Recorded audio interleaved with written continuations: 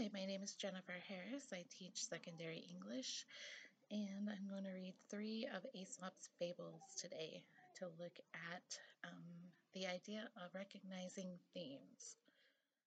The first fable is The Flies and the Honey Pot. A number of flies were attracted to a jar of honey that had been overturned in a housekeeper's room, and placing their feet in it, ate greedily. Their feet, however, became so smeared with the honey that their wings could not lift them, nor could they release themselves, and they slowly sank and were slowly suffocated in the honey itself. So the moral of this fable is greed for pleasure can lead to pain. Our next fable is called The Lioness. A controversy prevailed among the beasts of the field as to which of the animals deserved the most credit for producing the greatest number of whelps at a birth.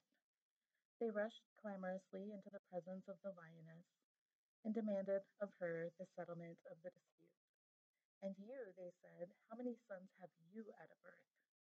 The lioness laughed at them and said, Why, I have only one, but that one is altogether a thoroughbred lion, king and master of the savannah, and my protector. The moral here is the value is in the worth, not in the number. And our third fable is called The Miser. A miser sold all that he had and bought a lump of gold, which he buried in a hole in the ground by the side of an old wall, and went to look at daily. One of his workmen observed his frequent visits to the spot, and decided to watch his movements.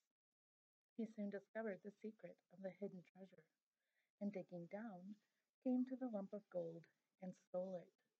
The miser, on his next visit, found the hole empty, and began to tear at his hair and to make loud lamentations.